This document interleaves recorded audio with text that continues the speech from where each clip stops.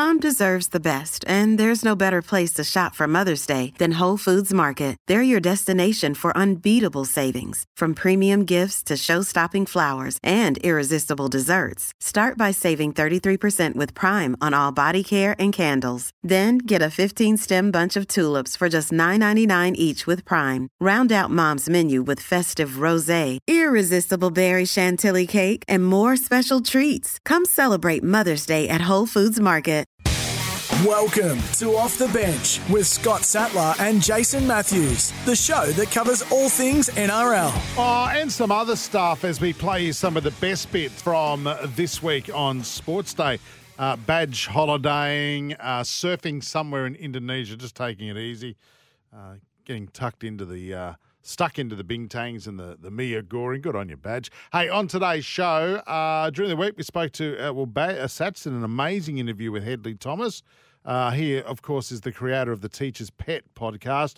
We'll have a chat to Hedley. David Campese, well, we rang him to congratulate him because 25 years ago, inducted into the Australia Sports Hall of Fame. We'll have a chat to Campo. And Campo really does open up on his thoughts on the Wallabies at the moment. But the big news during the week in the world of rugby league, of course, Des Hasler being sacked by the Manly Sea Eagles, and two-time Sea Eagles premiership winner Matt Ballon, who was coached by Desi Hasler, joined us on Sports Day. Fourth tackle gone now for Manly.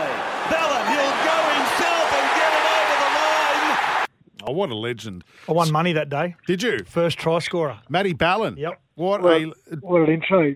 You wouldn't be the only one, Sats. I think a few people I know got on me as well. Yeah. I think I was paying about $30. Yeah, you were. Did you? Of course, Sats would have bought you a beer, wouldn't he? You know, as a thank you. But no. Of course. Yeah. Of course. He has a few times.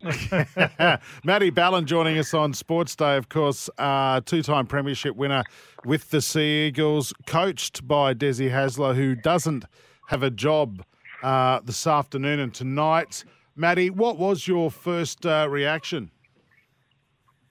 I wasn't that surprised, just hearing all the stuff that's been going on in the background down at Manly. I was pretty disappointed. Like I'm really close with Des. I like him as a coach and a fella. I think he's done a great job with that club. Obviously won the 2 premierships, and I think he's been involved in 4 grand finals there and played as a player. So he does a great job with that club. It's a tough job to coach at and be involved with, but just disappointed for him, I guess, and I'm hoping he's all right. Matty, did you believe the decision about him is not really about his coaching style and his coaching history and his ability, but more about the board and management getting a lot more control back over the entire club? Yeah, I think so. Everyone pretty much knows that Des likes to run things, his own way, and I guess the history of the club. You've got the Ken Arthurson, Bob Fulton, Des Hasler style of coaching. Like that's pretty much how I think all those coaches coached the club, and I think that's what Des wanted. Obviously, the club wants something a little bit different. But yeah, that's the way Desi coaches, and it's worked. It's been successful in the past, and he's had a lot of success this year. It was a tough year for the club. I don't know whether that can be just put down to his coaching. It's probably a combination of everything, but yeah, Desi certainly likes to have most of the control of the club. Why is it Manly? And I've said this over the last couple of nights, Matty, that for some reason Manly, when past players coach Manly, like Bozo, Fulton, and Jeff Tuvey and Des Hasler, they get some form of success, but it never works at any other club. Why does it work at Manly? Yeah, I don't know, Sats, to be honest with you. I really don't know. I think it's a Manly thing, obviously, like you just said, there's great names of players that have coached there and played there, then become great coaches. So I don't know, maybe it's an intrinsic thing that's in those players and coaches that they just understand the environment at Manly and they understand the landscape and they know how to deal with it. Matty, would have the board or Scott Penn or whoever made the decision today, would have they consulted to players and in particular, do you reckon they would have pulled aside the Travojevic brothers and had a chat to them before making a decision? I'm not sure. I really don't know. I think I was down there a little while ago and had a chat to Jakey and he wasn't sure what was happening. So I don't know if they'd be consulted. I mean, the board obviously made the decision in the end, and they probably talked to the captain, Cherry Evans, and those senior guys, but I don't actually know if they were contacted. Knowing a lot of the players and the officials down there, Matty, could you sense that something was on the horizon over the last few months and it only sort of come to the head post-season? Could you sense something was starting to emerge? Not really, Sats. Look, I stay in touch with all those guys at the club because I'm good mates with them. You know, some of their coaching staff like Stephen Hales and Chad Randall, the Travojevic brothers, Cherry Evans. You know, those guys are all good mates that I'll have for a lifetime. So I talk to them just about general things and also about footy. But obviously they weren't going very well this year, and there was a lot of speculation in the media, just let alone that you know, the job's under pressure. I thought the best he could in that situation. It was very tough coaching at Manly at the best of times, and then they had all the different drama off field, and you know, the players they weren't getting probably the results, and the coaching staff under pressure from that too. So, I mean, all the indication is that he was under pressure, but I sort of hadn't heard anything internally.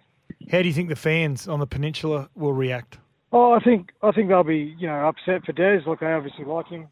They obviously think he's a great coach, and he's, like I said, he's taken them to 2 premierships. So they'll be upset, and they'll probably be wanting to know who's going to step in and fill that job. And like I said before, it's hard for anyone outside of Manly to come in, but you know, I'm sure they'll do their due diligence and find a good head coach to come in to control that club. But and then the fans will get on board. Like they appreciate the work that all players and coaches do at that club. So whoever they get to come in, I'm sure the fans will be loyal and behind and support and give their best support at home games at, you know, Brookvale or 4 Points Over, what it's called now. Yeah, I know the players will be disappointed, but they'll move on like players do. But do you think there'd be some clubs that were sitting back seeing how this all plays out, Matty? Because there's not many double premiership winning coaches that become available on the market. Yeah, well, it's really late in the year, Sats, for a coach to be appointed to another club. You know, the Tigers have obviously got their coaching staff sorted into Sheens and Benji. You know, Serraldo's gone to the Bulldogs. I'm just trying to think of other clubs who haven't got a head coach cemented for next year, but you know, I don't know. I guess Des is, like you said, a well-renowned coach. He's very good at what he does. He's probably in a niche for coaching styles like we talked about before. He likes full control and he likes to do it his way. So there's probably not too many clubs at this stage in the year that would take someone on like that. But geez, I reckon he'd be a fantastic head coach for a club to pick up, or a general manager of football. And it just depends what Des wants to do himself. Mm. All right, mate, we appreciate your thoughts around Desi and his sacking at the Sea Eagles today. Let's talk about you for a sec. First of all, can you go and upgrade that iPhone 4 that you're using at the moment? It's dodgy. You've got a new job now, Matty. You can afford it. You're part of the main coaching group now at the Broncos. That's a great gig, mate. Yeah, it is. It is. I'm really honoured to be involved and really grateful to Kevy and Cardi, the other head coach there, and Benny Eichen and Dave Donaghy have been really supportive of me as a young coach coming to the club. So I've learned a lot and you know, brought a lot hopefully from what I've learned before under Des and coaches like that. And I'm just enjoying the challenge of working hard at the club and trying to improve the place. There's a lot of these perceptions around Kevy and his coaching ability, and yeah, you know Kevy, you've worked alongside him now, and now you're going to be one of his assistant coaches officially. Tell us, is there something about Kevy we don't know in his coaching that we don't see from the outside that you see on a daily basis? I just see a bloke who genuinely cares about the club and is very passionate about the club. You know, I've really loved working with him and got a lot of inspiration, I guess, for my own coaching and for my own love of the game. And I played at the Broncos a long time ago in the junior grades, and you know, I'm just really, whenever I coach with Kevy, I get really motivated and enthusiastic to do extremely well. I'd say that's one of his biggest strengths. You know, he empowers people and he gives them plenty of room to show their own personality. And he's done that for me with my coaching this year. He's had a lot of faith in me and put a lot of trust in me to come in and help out with the attack this year and do the bits and pieces with players at the club that's shown a lot of faith for me and given me a lot of confidence. So for me, I think he empowers people around him and he gives them a lot of confidence in what they do. And that could be seen in that period of the year where we won 7 in a row with our players. So that's probably the biggest thing for me that Kevy brings as a coach. Now, I've got no doubt, before we let you go, that you were the wrestling champion at the Kingaroy Red Ants, where you played your junior rugby league at. But you're about to be the assistant alongside Johnny Hoss Cartwright, a rugby league legend, who claims that he's never, ever been beaten in a wrestle. Will you take up that challenge? Oh, geez, he's a lot bigger than me, Sats. He's a big man. He's a bit older now, so he might have lost a bit of strength. But, geez, I saw him in the gym one day and he was benching, I think, 110, 120 kilos, and he could do that a couple of times. So he's got a bit of strength about him, the big fella. But I'm sure if he gets into me on the training field, I'll have a bit of a wrestle with him and try and take the prize off him. Yeah, nice. You're faster than him, so speed's an asset you got, Matty. Use that. Hey, listen, thanks for your words. Only just. Thanks for your words around Desi, mate, and congrats again on the new role at the Broncos. Thanks for your time on Sports Day, Matty Ballin. Good on you, Jace. Thanks, Sats. This is Off the Bench NRL. We'll be back soon. Welcome back. This is Off the Bench NRL. Kleinman, Campese, can he get there? Beatty racing, they won't catch him. Another Australian try, a record score against Scotland. Can he get there? What a stupid rhetorical question that was by Gordon Bray. Of course he can get there. The legend himself, David Campese, joining us on the line now on Sports Day. Campo, welcome to the show.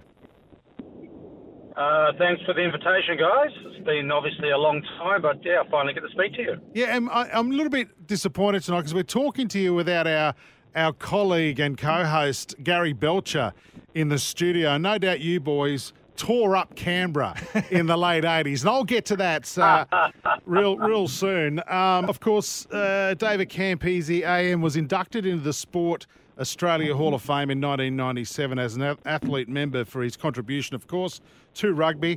101 Wallabies caps, Sats, incredible. And from a Queensland point of view, and I know David's not a Queenslander, but there's going to be 2 more inductees happening this week, and they're Queenslanders. So we thought, let's get an inductee on and see what it's like to be in the Sport Australia Hall of Fame. Capo, has it changed your life at all? No. But it must be that nice, was in '97, guys. It was a long time ago. But look, obviously, it was a great honour. You don't, I played most of my year in the amateur era, so there was just really for the fun of the game, love of the game we played, and rewards. I mean, you don't ask for them. People nominate you. You just go along with the flow, basically, and if you get accepted, it's a great privilege, especially when you see all the other sports people in Australia that actually made the Hall of Fame. It actually makes it, something to look back on. And that was going to be my next question, Campo. It's great recognition for what was, as a leaguey growing up. You made me watch rugby union, and that's a pretty powerful position to play with a cross-code fan. Now, when you talk about some of those other inductees that are in the Sporting Hall of Fame, do you look across at some of those names and scratch yourself and say, and who is some of those athletes that you think, I can't believe I'm in the same room as those sort of people when it comes to being inducted in such a prestigious award? Yeah, look, I think it's as a kid growing up. I grew up in Queanbeyan, 21,000 people. My old man was Italian, had no idea in sport at all, had no idea about it. Just had his grapes and his chooks and veggies in the backyard, and went off and played league most of my life. Won a golf championship at 15, bit of Aussie rules, bit of cricket. And I ended up playing rugby, which was bizarre because going to a government school, rugby never really existed. And then you sort of, you come up the ranks and you get the opportunity to travel the world. You meet the Queen, Buckingham Palace twice. You meet people around the world. Lived in South Africa, lived in Italy. And then you have a look at the Olympics and the Commonwealth Games, and then you watch all these athletes and then you look and you're part of, what they've been inducted into as well. It's a great honour. It's obviously a great. It's just one of those things in life you don't play for, as you know. You just go and play sport, and it's just something that you can look back and tell your kids, that I was, once we won a lot of things, and we were, people sort of thought, well, these guys deserve to be in a sort of Hall of Fame, and that's how it happens. You talk about some of those sports that you played throughout your teenage years. What was the sliding door moment? Was there any sliding door moment? I'm sure you've told this story on a number of occasions, but just for our listeners that haven't heard it, of why it ended up becoming rugby union and not rugby league or some other sport? Do you really want me to tell you? Yes. Okay. Yes. Obviously, it's quite interesting. It's my nephew, Terry. Yes. If you have a word to him, and he's exactly the opposite to me, so I'll tell you. 16, played the rugby league grand final. There was a great number 7 called Stevie Hewson. I don't know if you remember. He used to wear boxing boots as a halfback. He was our coach, and we lost the grand final, so they blamed me, and I said, I'm not going to handle this. The next year, went over to watch 4th grade rugby union, and I watched them after the game. I said to the coach, do you need a fullback? And I started. That was it. That's it. Off I went. Wow. So that was in 1979. Played for the Wallabies in 82. And obviously been down in Queanbeyan, and the Raiders decided to come to town, and we used to play a game called touch football, not like now, against Mal Meninga and the boys, and it wasn't touch. It was just smash. And there was a guy who had a mustache, and still has a mustache. I think it was Gary Belcher. Yes. So, yeah, absolutely. You go back a long way, and there's the boys there. So, yeah, it was great to be around that as well. And it was just something, just to meet all the guys in different sports, and you just get to know them over the years. And, it was just one of those things. Luckily, at that level, you get to know and meet and, become friends with guys from other sports. The Australian Grand Slam side that toured Great Britain in 1984. David, was that the greatest moment in your rugby career where you went undefeated? Yeah, look, it was hard because started in 82, going to New Zealand, playing the All Blacks in 3 tests, and we won the second test. Not many people have beaten the All Blacks, and I was there at 19 years old beating them. And then, obviously, the Grand Slam. Look, to me, it's just another opportunity to play for your country. I was so excited. I hung around the Ellas. I saw these guys think, geez, they're good. I want to be like those guys. And, I think we were fortunate we had coaches that allowed the players to play a style of rugby. As long as we had the skills, we could not do what we wanted to do, but we realised that we had to entertain, especially in Australia when you got rugby league and Aussie rules so dominant.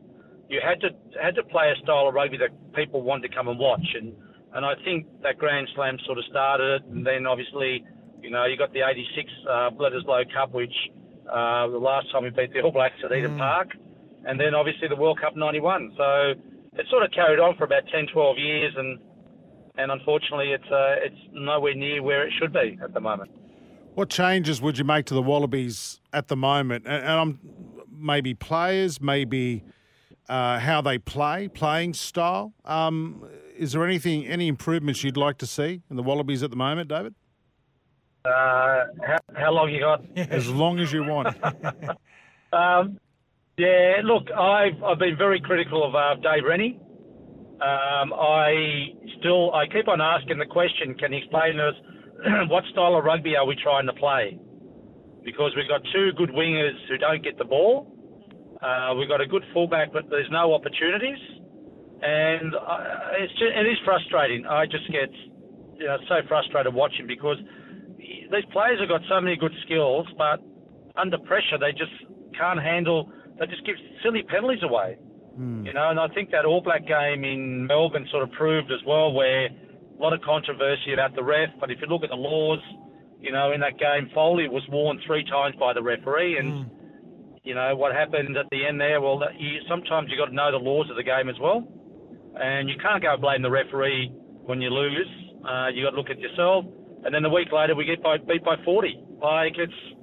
We just haven't got that mongrel. You guys played in the day. There's some tough guys around, and every week they just turn up and play. You can't rely on last week's game to get you through the next week. And I think, for me, I'd really love to have an Australian coach because he understands our culture. He understands the way we want to play. You won't get New Zealand getting an Aussie or a Kiwi coach, or South African, or you won't get a South African getting a Aussie coach. But we in Australia here, we love getting coaches from overseas that doesn't really understand our way of playing. We've got some really good young talent, but, you know, I watched the Australia 8 versus Japan. You know, if you have a look at that, I mean, why don't they run the ball, try different things and give the guys the skills to be adventurous? But unfortunately, we're in this era of so much robotic play. You're told what to do. I've got my son in my car now. We just drove to Brisbane for cricket train, and he played the Queensland Reds under 15 trials. And I watched them train for 2 days, and not one coach taught them anything. All they did was tell them how to play. There was no, this is what you should be doing. Are you happy here? I just noticed you run the run in the wrong angle. But there's no coaching. They just stand there and just tell you how to play. That's it. Have we got the players, Campo? Have we got the players to be able to execute that style of play? Not anymore. I think player education's been the biggest problem. That we haven't had coaches going around coaching coaches. And the players, you know, I can name a couple of players, but I won't. And some of them, the skill factor, I mean, really, you need to have better skills to play at that top level. And it is frustrating when you watch. And, you know, it's about team. When you get to an international level, everyone's got to be on the same page. Everyone's got to think the same.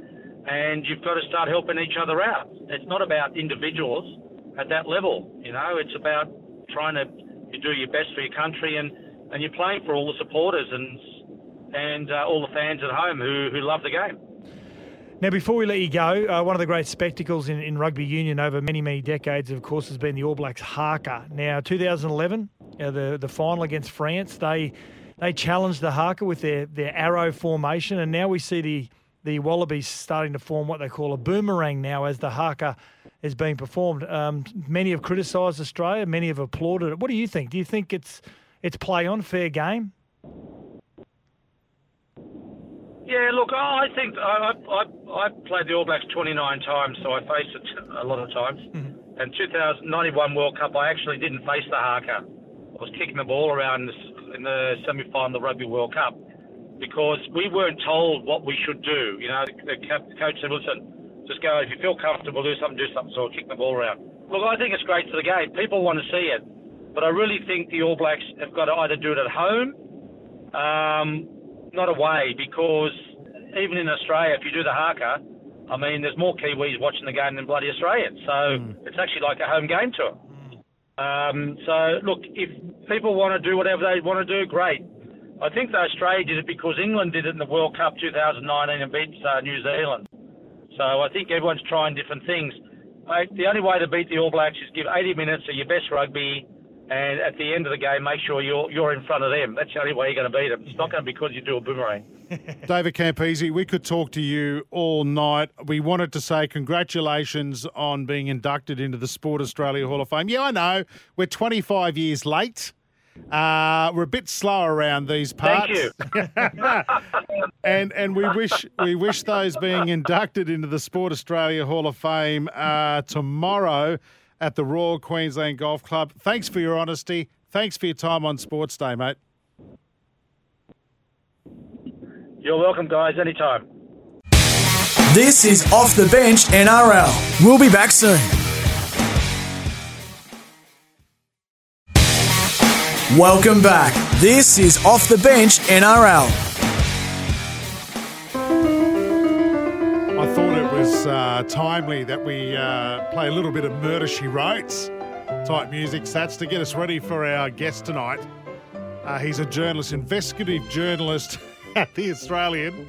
Australia's most famous podcast journalist. He's got The Teacher's Pet, The Teacher's Trial, The Night Driver, Shandy Story, and so on. He's won 7 Walkley Awards. 7 Walkleys. Yeah, 2 gold Walkleys. And no doubt he is the smartest guest we have ever had on this show. He's our Angela Lansbury. Nobody else's. Hedley Thomas, welcome to Sports Day. Mate, thanks so much. I thought you were going to compare me to Maxwell Smart. We can do that. All right, let's start again. Yeah. Actually, who did you want him to from Moonlighting? What was the name? Sybil Shepherd. Sybil Shepherd. Yeah, but so we like to do things a little bit differently here, Hedley. Hey, thanks for joining us on Sports Day. Many might be thinking, why is Hedley Thomas coming on? Because what's the sports attachment to this? And we had some of our listeners last night, which I text you through some of their feedback about how much they love your podcast, and most notably the Teacher's Pet, which the link to sport is, of course, only a few weeks ago, the guilty verdict upon Chris Dawson in the disappearance and murder of his first wife, Lynn Dawson. So I suppose for you coming on the show and our listeners are big fans of yours and that podcast itself, why that case? How did it come to your attention, that matter, that disappearance of Lynn Dawson? You and I share an interest in that case, Scott, because you were for a while looking at, Chris and Paul Dawson as senior teachers at Coombara State High. I didn't know them when I went to Keebra Park, but they were there the year after I left. And the disappearance of Chris's wife, Lynn, had intrigued me since 2001 when I first heard about it and reported on it. And I just, come 2018, really wanted to get my teeth into it. I started investigating it at the end of 2017. I spent about 6 months looking through thousands of pages of documents, travelling to Sydney and Newcastle and up to Harvey Bay, where I interviewed Chris's eldest daughter, Chanel, who's just been on 60 Minutes. And the more I got into it, the more I believed that Chris Dawson had got away with murder. And I just wanted to try to present a story that would unearth new facts and new witnesses and hopefully help motivate authorities to do what I reckon they should have done many, many years ago and put him on trial. Well, the depth of your investigation and the gathering of evidence was second to none. And when you talk about back in 1982 when Lynn disappeared, Lynn Dawson, was it flawed based on the Chris Dawson being a recognised sportsman at the time, and he had this great ability to convince detectives, maybe, or were detectives in awe of him, do you think, back then, and hence why there wasn't a thorough investigation, Headley?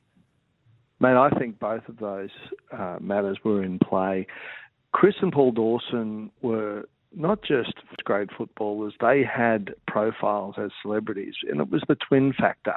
They were also models. They were burgeoning. They had burgeoning careers as models.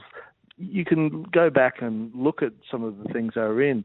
For example, remember the old corn chips ad, where they'd say, just say CC. You can look at the stuff on YouTube, and there they are presenting themselves, and they had significant profiles, but they were also playing still in the early 80s, late 70s for the Belrose Eagles, which was the club on the Northern Beaches. And that club's senior patron and president was a senior Manly detective. The Dawsons knew other police. And I think at that time, police and footballers had a much stronger relationship. There was a bit of, I suppose, wink and a nudge with a lot of the, sorts of things that were going on at that time. I'm not suggesting for a minute that police believed that Chris Dawson killed his wife Lynn and deliberately turned a blind eye. I don't think that it would be anything like that. I just reckon that because of who he was and because of their profiles, they got an easier run. They didn't come under the scrutiny. There wouldn't have been as much suspicion that might fall, for example, on a plumber who had no profile and wasn't famous for anything. Well, with all that evidence, it's amazing. With all that evidence, did you feel at any stage during the trial that it wasn't going to be enough? Mate, I believed that the case against Chris Dawson, circumstantially, was really strong. And you and I remember, talked about this at different times, and I expressed my view, and I think you were, more open-minded than I was because I had probably just been exposed to it directly for a bit longer and had formed a fixed view. But I felt that if it were prosecuted professionally and the judge would understand and follow the evidence, that it was a really compelling, strong case, and that the lies Chris Dawson told and the circumstances surrounding Lynn just suddenly disappearing after marriage counselling in which she said, and he said, it went so well, the marriage is back on track. And then the next day she just disappears wearing a pair of pink shorts and leaving behind her jewellery and all of her clothes and all of her possessions and never returning to a house with $250,000, all the children, while, he has put in her bed his former schoolgirl lover. Like, all of that just was so damning. It just flies in the face of, human behaviour and what is, I think, reasonable. And so, the case was very well prosecuted. I think the judge was quite brilliant, and he seemed to come to grips with a huge amount of evidence in a relatively short time, and then in his judgment went through it in such clever, granular and precise detail that, the guilty verdict was inevitable. Now, I've never asked you this question, so I'm putting you on the spot here a little bit. Lynn's body has never been found, and it points towards someone who knows how to dispose of a body for it never to be found after 40 years. Was there ever a belief that he may have been assisted? Yes. And when he was charged with murder, the charge actually leaves open the possibility that he killed Lynn with the assistance of others. Could be one or more.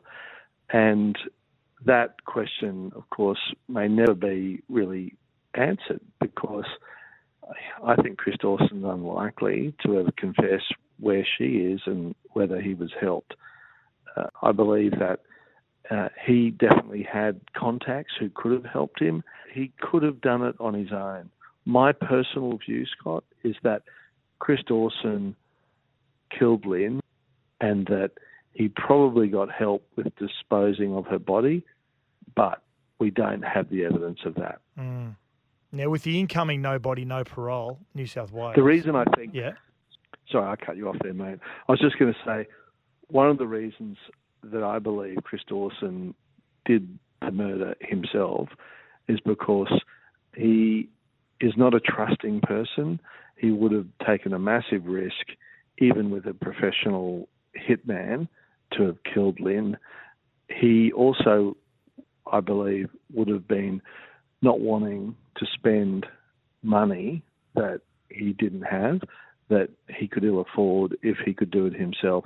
And I think that there's a very interesting part of the evidence where Lynn's mother, Helena Sims, when reflecting on the phone call that she'd had from Lynn on the Friday night, bearing in mind that Lynn's probably killed on the Friday night or the Saturday morning, but on the Friday night, Helena wants to talk to her daughter, and Chris answers the phone up at Bayview. Helena's at Clovelly, and Helena says, Chris, how did it all go? And he's talking about the marriage counselling, and he was fine.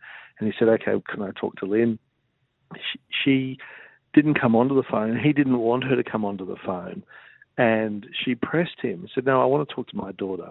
And so Lynn came on the phone, and that's when Lynn was talking about how marriage counselling went really well. Please tell Greg, Phil, and Pat, her siblings, that everything's fine. We're back on track.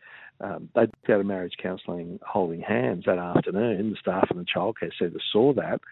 And Helena noticed that Lynn sounded a bit, drunk. But it wasn't like Lynn because she wasn't a drinker. And Helena said, oh, you sound half sozzled, to her daughter. It's that lovely expression, sozzled. And Lynn had said, oh, yes, Chris has just made me a lovely drink. Now, was there something in that drink that caused Lynn to then be unconscious or compliant, sedated? Was there some kind of sleeping potion or tablet in there?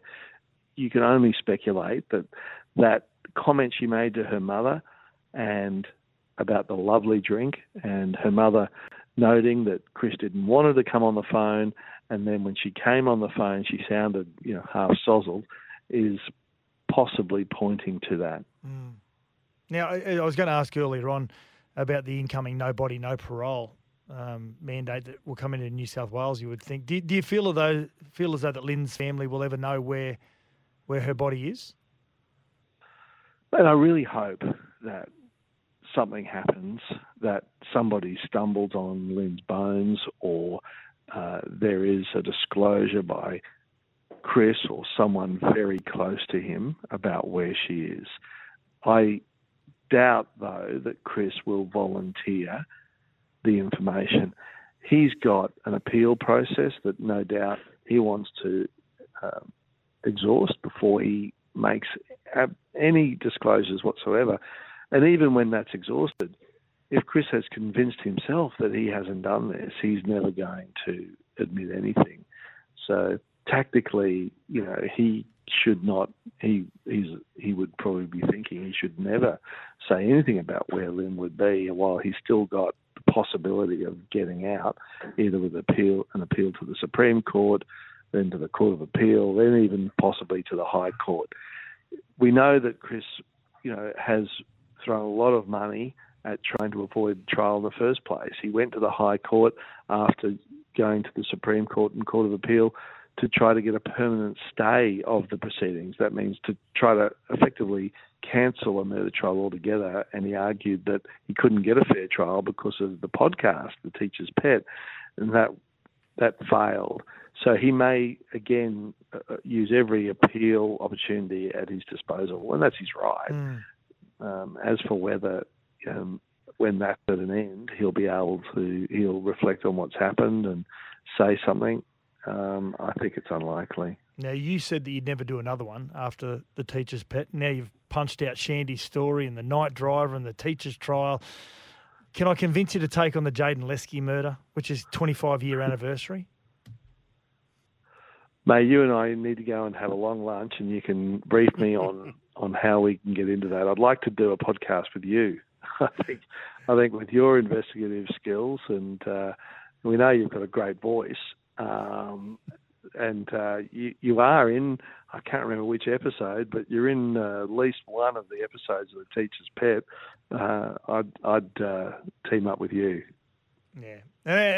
As many listeners may not know, they played a really positive part in my life, the Dawson brothers, at my time at Coomera when I was 17 years of age. They had played a really big part and role in my life, and had a really positive effect on me moving forward. So, yeah, I was very distressed and upset and emotional when it all came to head, but also at some point disgusted as well. So I covered all emotions. And Headley, we cannot thank you enough. It's absolutely fascinating listening to you to dissect that case once again for our listeners who are massive podcast fans and Teacher's Pet fans as well. So thank you very much for joining us on Sports Day. Thanks, Scott. I just wanted to also just say, I thought that it would have been difficult for you being interviewed in The Teacher's Pet because so many people didn't have anything good to say about either Chris or Paul Dawson, and yet they obviously had done some good things in their teaching careers. It wasn't all one way, and no doubt a number of students were positively influenced by them. And I thought it was really decent of you to just say, well, look, I don't know about a murder, but this is what Chris and Paul Dawson were like for me as football mentors at Coomera State High. And you were open-minded and intellectually honest about their experience and your experience with them, and I think that helped round out a story that, unfortunately, because of all the other circumstances, was not attractive for either Dawson. This is Off the Bench NRL. We'll be back soon. Welcome back. This is Off the Bench NRL. Time for a racing update for Racing Queensland. Queensland is your place to race this year. Oh, this guy has got the good oil on everything. You know that's a big weekend of racing this weekend. Chris Nelson, I mean, a lot of the focus is on Sydney and Melbourne as they battle out who's got the better race, whether it's the Caulfield Cup or whether it's the Everest, the $15 million race. But, mate, what have we got going on in Queensland this weekend first? Well, we've got a big weekend of racing in Queensland, and one thing we can be sure of, Jace and Stats, is the fact that we'll be racing on a good track whereas I can't say the same for those other two venues. So Eagle Farm for us on Saturday, a good track. We also race at the Gold Coast. We race at Rockhampton, and we race at Toowoomba. They're the TAB meetings. And, of course, Sunshine Coast races as usual on Sunday. I love the regional tracks. I just love them. Kilcoy. Oh, what's your favourite? My favourite is Toowoomba. T-Bar. Yeah, because you like the flowers. You go up there and check out the flowers. I just love Toowoomba, the place itself. And it's a good joint. What about Sorry, Chris, has the Warwick Cuppa been run yet? Yes, and the Warwick Cuppa was won by Wham. That'll bring back a bit of a memory for you. Wake me up before you go, Jace. Wham won the cup after a good run in the week with Toowoomba prior to that. So there you go. Sing us a bit, would you?